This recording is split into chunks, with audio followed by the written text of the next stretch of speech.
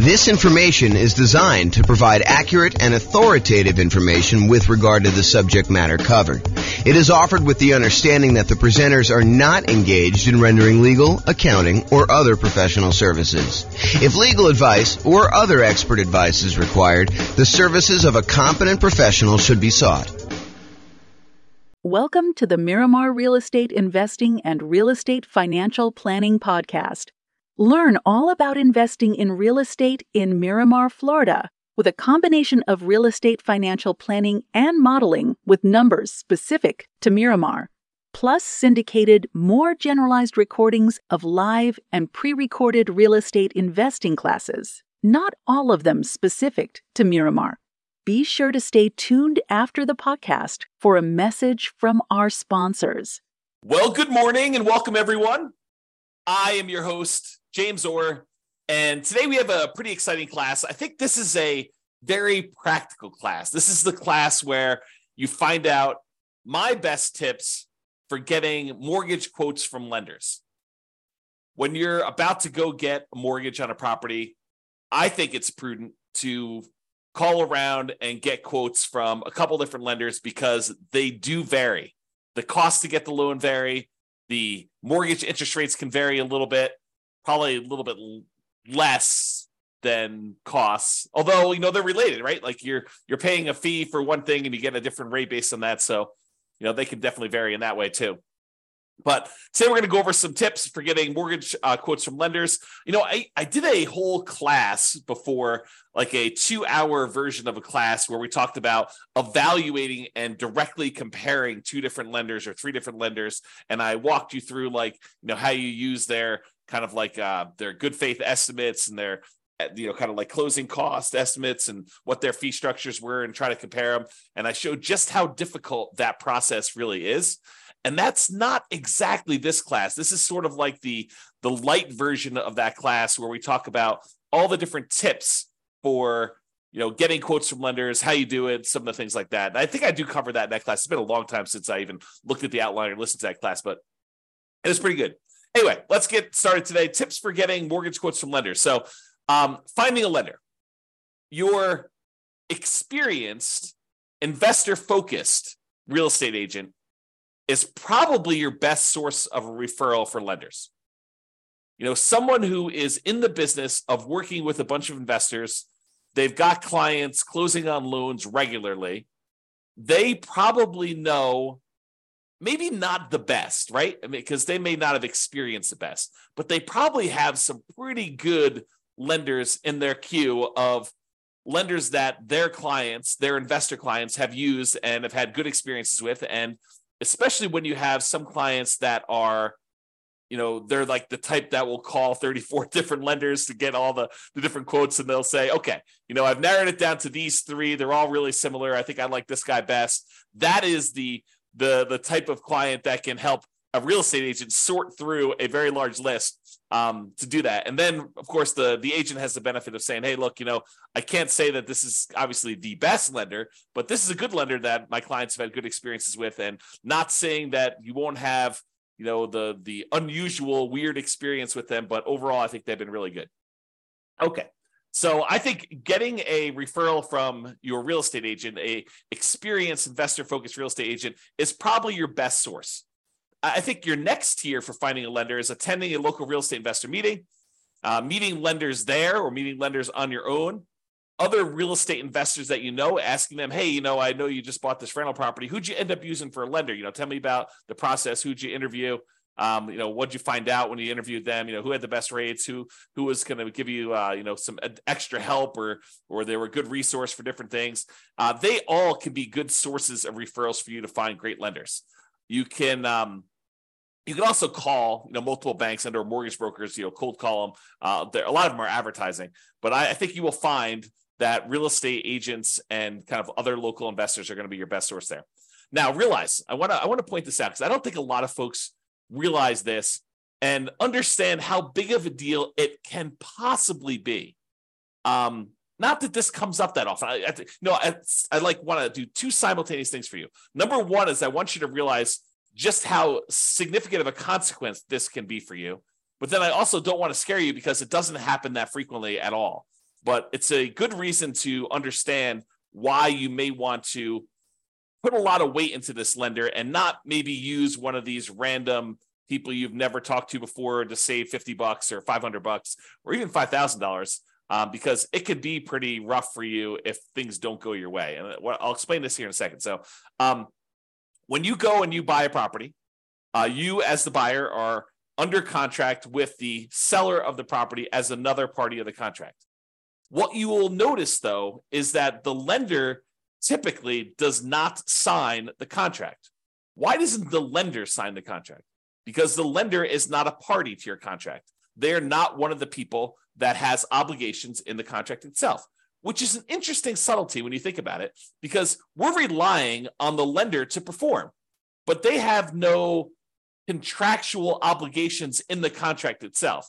Now, if they really poop the bed, could you probably go after them? And, especially if you actually had harm, could you go after the lender and say, you didn't perform to this? And depending on what the reason was for them not performing, could you maybe have some recourse? Sure, maybe you could do that. But I don't think it's as clear-cut as that most of the time.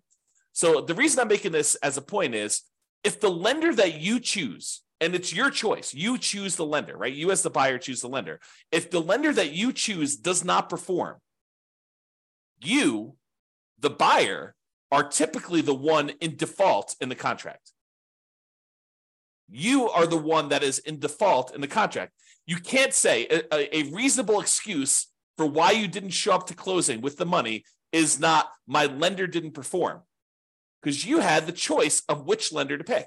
You were supposed to do your due diligence. You were supposed to, check them out, make sure that they were the one that, could get you good rates and could actually perform on the contract that you're in. You can't use the lender as an excuse for you not showing up with money. And if you put up a large earnest money deposit on your contract, you could be at risk of losing the contract. And most of the time, and in a normal market, you're working with a seller, and the seller really wants to sell, and they really want to sell to you because they had the property on the market for 180 days before you came along, and you made an offer, and you guys came to an agreement, and you've already gotten through the inspection, and you've kind of negotiated all the stuff you needed to negotiate, and they feel like, hey, look, I just really want this thing to close. I don't want to go through all this again, have to start over. That would be another 180 days, and maybe I'm going to get less for my property, and maybe someone else coming in is going to want to inspect me harder, and all this other stuff could come up. I don't want to deal with that. I really want this buyer to close.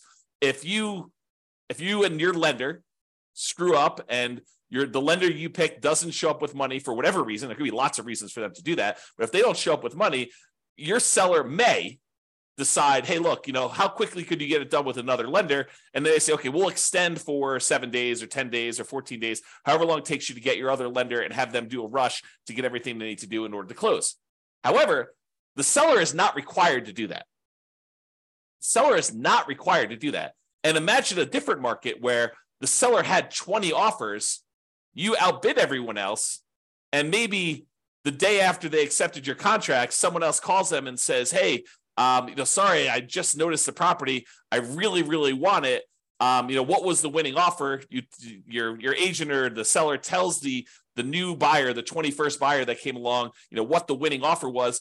And that particular seller's like, oh, had I only known, you would have offered me $5,000 more than this other guy. Well, if this one falls out, then, you could definitely have it for $5,000 more. And the guy's like, that would be great because this is my perfect property. How willing do you think the seller is in that particular case for them to give you an extra 10 or 14 days if your lender doesn't perform? I think it's less likely. And then you're out your earnest money, because it's not like the earnest money, you get that back if you didn't perform, all the way up to closing. A lot of times your deadlines, all your deadlines for making sure your lender is in place and you've approved your financing, that's usually not the day of closing. That's usually a couple of days before. And it may vary a little bit market to market, depending on what is customary in your market. But in a lot of markets, it is like your deadlines, your last deadline to object on something are a few days before closing, because the seller is wanting to make decisions based on you moving forward. They need to know that, hey, look, you're good. I'm ready to go. I'm showing up at closing and everything's good to go there. So realizing that using a random lender gives you a random chance of closing. That maybe that they'll perform, but They may not perform. And remember, the lender is not typically a party to the contract. You as the buyer are, and you choose the lender. If the lender doesn't perform, you are in default as the buyer, not the lender. Okay. Now we have that entire separate class I mentioned on evaluating mortgages and comparing lenders. So I'm going to put a link up to that here in the show notes, or in the kind of like panel for coaching clients, stuff like that. All right. So let's talk about some tips for calling lenders. A few days ago, I covered the loan comparison worksheet. I showed a little picture of it on here, but this is a good little tool if you're going to call up your lender just to kind of, see what the different rates are. You can write them down just to kind of keep track, or you can write it down on a piece of paper. It doesn't really matter, but this is a good tool for you to be able to see what the rates are, what the costs were, what the PMI rate was, if you're doing a, less than 20% down loan, and then you can see what the payment would be for that. And you can kind of compare. So it's a good tool for doing that. So if you're going to call multiple lenders, and not every one of my clients would call multiple lenders, right? Sometimes it's a lender that they've used before, and they're like, look, they have all my stuff. I know they can get it done. A whole bunch of other clients of James's have used this, or, whatever. They know that they're going with the same one. They're not going to call 2 or 3 or 4 or 5 different lenders to do this. But I do think that there is a percentage of clients that do call 2 or 3 lenders just to kind of get a feel for what quotes are with the different lenders to try to find them. So if you're going to do that, you're going to call lenders and try to compare quotes, ask for the rates, and do that on the same day. You cannot do a valid comparison if you call one lender on Monday, one on Tuesday, and one on Wednesday. It's not the same. Rates change every day. So you can't compare Monday's rates to Tuesday's rates, or Tuesday's rates to Wednesday's rates. And I happen to see someone who is on the webinar right now who had a very interesting experience like this, where we were in the election period and they were looking at a property and they were pretty comfortable in the rates that they were getting. And then they called their lender on the next day, and there was a lot of chaos going on in the marketplace, a lot of uncertainty, and the rates had changed a lot. So imagine you had called one lender on one day and you called another lender on another day, and those rates were vastly different, not necessarily because the lender was more expensive. In fact, the one that had the higher rate may have been the cheaper lender, but because the rates themselves had changed. They can change a lot day to day. So you have to call them all on the same day of doing that. Okay. Now, when you call the lender, a lot of lenders, not all of them, but a lot of lenders are going to want to pull your credit score. They're going to want to tell you, look, in order for me to give you a valid rate, I'm going to need to know your credit score. And that is true. It is true that in order for them to give you a valid quote and estimate cost and everything like that, they're going to need to have your credit score to do that when you finally do the loan. But when you're calling around to 1, 2, or 3 or 4 lenders, you don't necessarily want all of them paying your credit report all at the same time. And so for that reason, what I would recommend you do is, tell them, look, either have the first one do it so you know your credit score, or use one of these services where you can estimate and hey, look, my credit score is 785. So why don't you just give me quotes for stuff above 760? Say it's 760 or better, or use 760. And I'm pretty sure that I'm going to be above 760. And so you can just kind of get a comparison of everybody at a rate. So either you tell them, kind of what you estimate your score to be, and say, look, if I decide to go with you, we'll verify my credit score then. Right now, I just really want to get a feel for how your rates and fees are. And then if I decide to go with you, then we'll do that. So I'm using everybody and telling everybody my credit score is 760. Let's go ahead and get rates at those. Then they'll pull rates at 760, and they will figure out what the current rates are and current costs are for someone who has a 760 credit score. In general, I only let the lender who is going to actually do my loan pull my credit, partially because I lock my credit down. I don't want to have it open at this period of time either. Okay. So only the one that you choose. If you don't know your credit score, have your first one pull your credit if you want to do it that way. And then maybe you have it ping twice, which isn't going to be that big of a deal. The credit reporting companies, they understand when you're shopping for things, sometimes you'll have more than one soft pull on your credit for that. Okay. So tell the others that you're calling when you're doing the comparison what your score is. And if you decide to use them, you'll have it pulled then. Then ask questions that are important to you. And I'll give you some ideas of questions on the next couple of slides of things that you may want to ask. Now, I want to warn you. You really don't want to go and interrogate your lender. You don't want to go and say, tie him to a chair, put the little bag over their head and waterboard them and say, answer these questions, answer all of them right now. And you don't want to do that. You really want to ask the most important questions that you have for your lender and to get the information you need to be able to make a good comparison. And I think what tends to happen is we tend to ask more questions to the lender that we are likely to choose. If you get quotes from the lender and the rates are like much higher than everyone else, you can ask like 1 or 2 or 3 qualifying questions, but you're really just sort of almost being polite at that point. Really what you want is the one that you are going to pick. That's the one you're sort of verifying all the different stuff with to kind of move forward.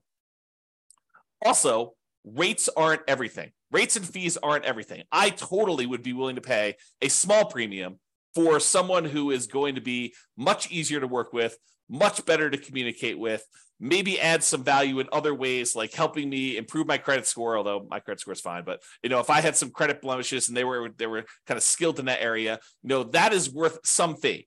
Is it worth, paying 0.5% more on a loan? Probably not. Is it worth $500? Probably. Is it worth $1,000? Probably. $2,000? Yeah, maybe. I think depending on what it is, sure. But I think you need to find like where your comfort level is and what you're willing to pay for. You're not just paying and trying to minimize everything. You're not trying to save and squeeze every little last penny out of the deal. I think that's a penny wise, pound foolish approach to doing this business. Okay. Will they go the extra mile to help you get approved? I've definitely had lenders who have gone to bat for clients in the past with underwriters kind of fighting for their case and their situation. I've also had lenders in the past where we've had some really unusual, wacky things going on with appraisals where they have eaten appraisal costs, some very expensive appraisal costs in some cases, because they wanted that client as a repeat client long-term because they know that they were going to buy a lot of properties. Okay. So just realize that it's not always about minimizing price. All right, let's talk about some of the lender questions just to give you some like tips for when you're calling a lender and you're asking them some stuff here. So one of the things is, what expertise do you offer for putting the financing together? So tell me about your experience, like what sets you apart? Like why are you different from everyone else? And let them kind of talk about it. Let them kind of sell you on why they should do business with you. And then maybe ask them, do you know specifically about financing programs for nomads?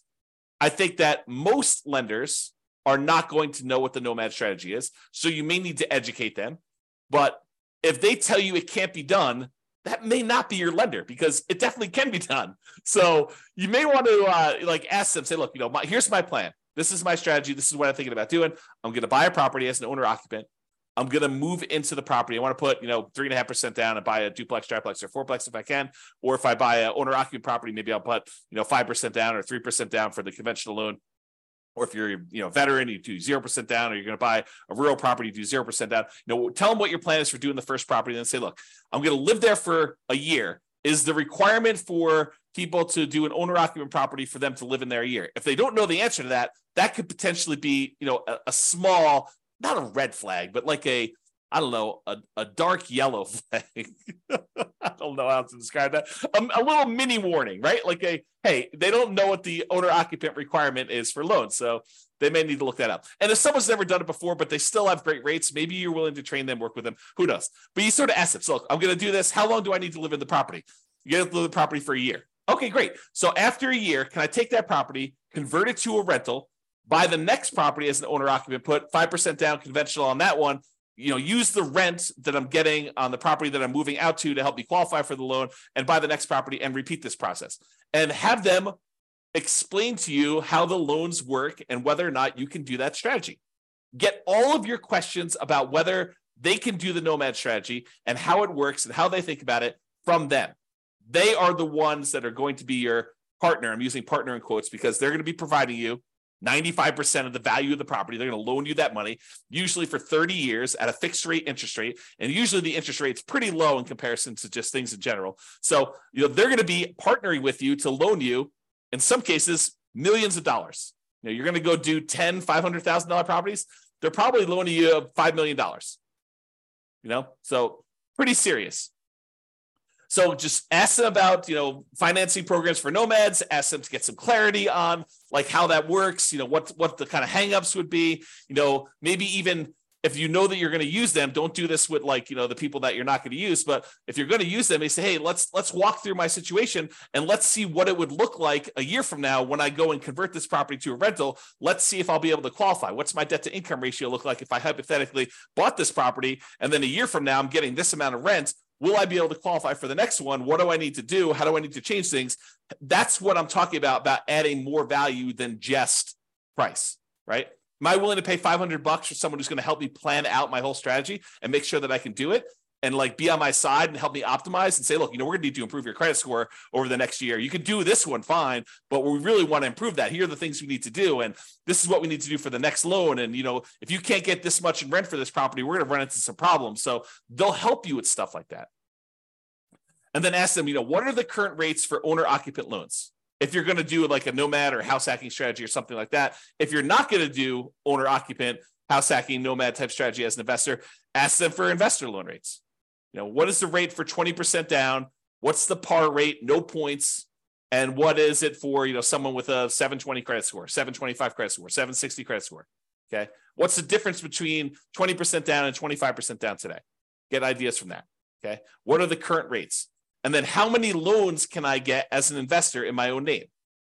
And then if you are married and you're thinking about doing more than 10 or whatever the current loan limit is, ask them about loan planning for me and my spouse doing different ones. What if I do one and my spouse does one, then I do one and my spouse does one? And, do we have to have separate tax returns? And, it's not unreasonable if they don't know the answer to say, can you check with the underwriter that you guys use and get back to me? I don't think that's unreasonable at all. You're not doing that for a lender you're not going to use. You're not going to do this as your first pass, but when you start digging deep and you're talking to a lender, asking those questions, I think, become important. Okay. What type of documentation will I need to process the loan? Especially important if you're a self-employed person, because I think that varies a little bit more, but you want to find out from them what type of documentation will you need. Did you have any unusual situation happen to you? Did you just change jobs? Did you just get a promotion? Did you switch companies? Did you have a long period of unemployment? Stuff that could be a factor for you, ask about those things. Okay. I think yesterday or the day before we talked about the common things that lenders will ask for when you go to get a loan, but use that list and verify. What type of down payment will I need to buy a property? If you don't know the answer to these things, if you haven't watched all the financing classes, ask them questions about can I do a nothing down loan program? Do you have down payment assistance programs I could use for buying my first property or second property? Can I do a VA loan? I'm a veteran. Do I have, what do I need in order to do that? What do I need in order to do a rural property USDA loan? Or, what about this 3% down conventional or 5% down? But ask them, if you don't know the answers, ask them for the different loan types and get clarification on, what's the difference between these? What's the difference in rates? What's the difference in that? That's part of what that spreadsheet, the loan comparison spreadsheet, is for. It gives you spots to kind of fill in the blanks, but they may have additional loan products that I don't know about right now, or that have changed since I did this class, or, that they just have specific access to. It's unique to them. Okay. So what about fees and team? So about fees, how do I pay you for your service? And in most cases, they're going to tell you, look, you pay this sort of fee when I get the loan or whatever it is, or in some cases, they may charge you an upfront fee or whatever they're doing, but understanding how you pay them for their service and what the fees are, I think it's important. Is there a fee on loans that are closed? I think that's a common way that they get paid. And what is the fee? Is there a fee? It's not written down here, but is there a fee if I don't close? What if I get to the point, we go through, we get an appraisal done, and maybe this particular lender does not have you provide a credit card to pay for the appraisal up front. Maybe they actually pay for the appraisal and they just charge it as a line item on closing. Some lenders do it that way. Most lenders, especially most independent mortgage brokers, will ask you to put your credit card in and pay the appraiser directly. Although maybe that varies a little bit market to market. That's something I don't know. But I think that some mortgage brokers, especially around here, will have you pay for the appraisal with a credit card outside that. A lot of the credit unions, for some reason, they don't charge you for the appraisal up front. They'll just charge you at closing. And one of the weird things about some of the credit unions around here is if for some reason you end up not closing on that loan, a lot of times they'll eat the appraisal. They won't charge you for it. But I don't think that's mostly true with different mortgage brokers. So understand that. Ask them, what if I don't close on the loan? What if I get, a week before closing and something happens Are there any fees I need to pay you? Understanding that if that's really important to you. It rarely comes up, but it could come up. Is there an upfront fee? Ask them that. Is there a minimum fee percentage and or dollar amount? If so, what is it? Some of them will tell you, look, if you're doing these really small loans, it's going to be more expensive than doing like a $500,000 loan because I'm getting paid a percentage of the loan amount. So if you're coming in there and you're buying a $500,000 property and you're putting, 80% down, you only want to get a $100,000 loan, that may be more expensive. What happens if I end up not doing a loan with you? Talked about that. Team, do you have any assistants or staff that work with you that I will be interacting with? You would be surprised. Maybe you wouldn't be surprised, but I think you would be surprised how many kind of setups are such that the loan broker that you talk to, their sole role is salesman. They are out there shaking hands, kissing babies, meeting people, attending meetings. They're the ones that are going out there and generating the business. But once you decide to do the loan with their team, you never hear from them again because they're not the ones doing the loan. They're out there still going to meetings, meeting people, drumming up business, and they have a team of assistants that handle the loans. In some ways, it's sort of like, it's not exactly, but it's very similar to how I worked as a real estate broker. There's a team. It was me and my wife, Tammy. And for the most part, if you wanted to go see a house, most of the time you would see me. I was out there teaching classes. I was there having lunches with investors. I was doing all that different stuff. But then when you actually wanted to write a contract, we'd be out looking at property. You're like, okay, I want to write a contract on this.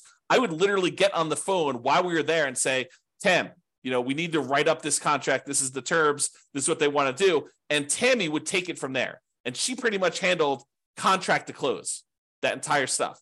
Now, I would get on the phone and answer questions. I would, do some negotiations and stuff like that. But for the most part, Tammy was shepherding your deal in from when you wrote the offer all the way through to closing, and honestly, even after closing.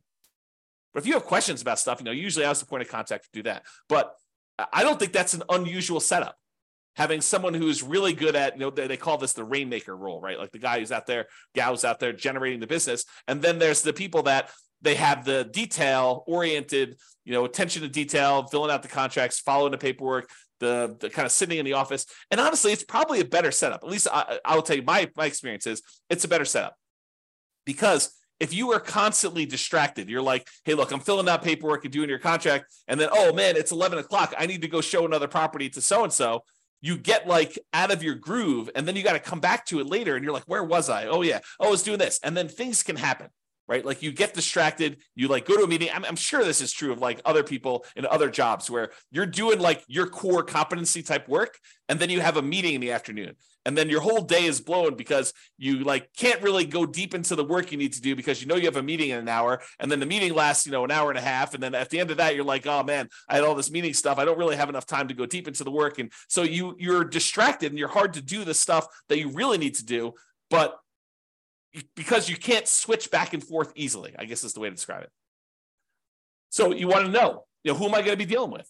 And so in some ways, you want to know if you're going to deal well with them, not necessarily the sales guy. The sales guy could be awesome. It could be like super friendly, friendly with everybody, the kind of like back slapper, really happy, all friendly, be around. And then the person you're working with could be like total meanie who just is like, like not very friendly at all and not very good at answering questions, but I don't know. Not saying that Tammy's that, but that's I've seen stuff like that before.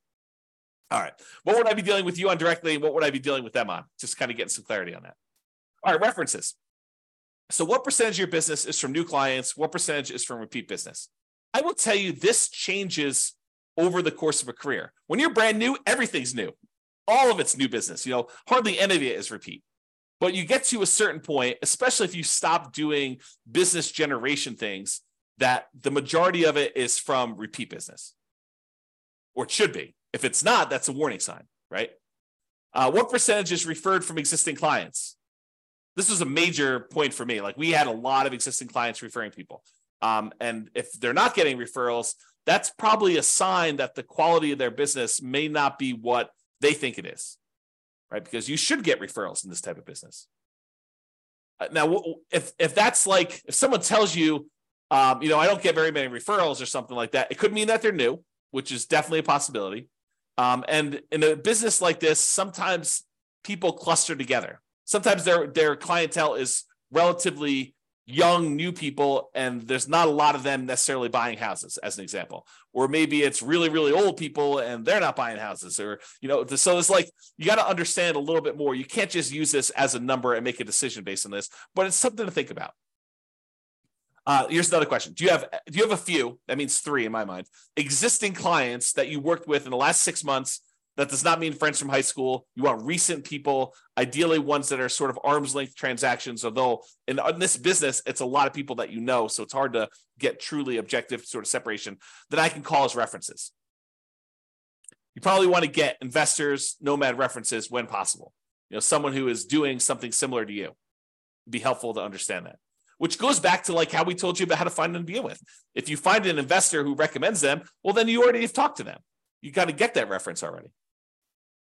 And I realized that this is what you tell the guy you're interviewing, or the girl you're interviewing. Hey, I realize people don't always agree. If I happen to stumble upon your most troublesome client, what would be their biggest complaint about your service? And then here's a warning. If they say they've never had a problem, they've probably not had enough clients, because problems naturally come up in business.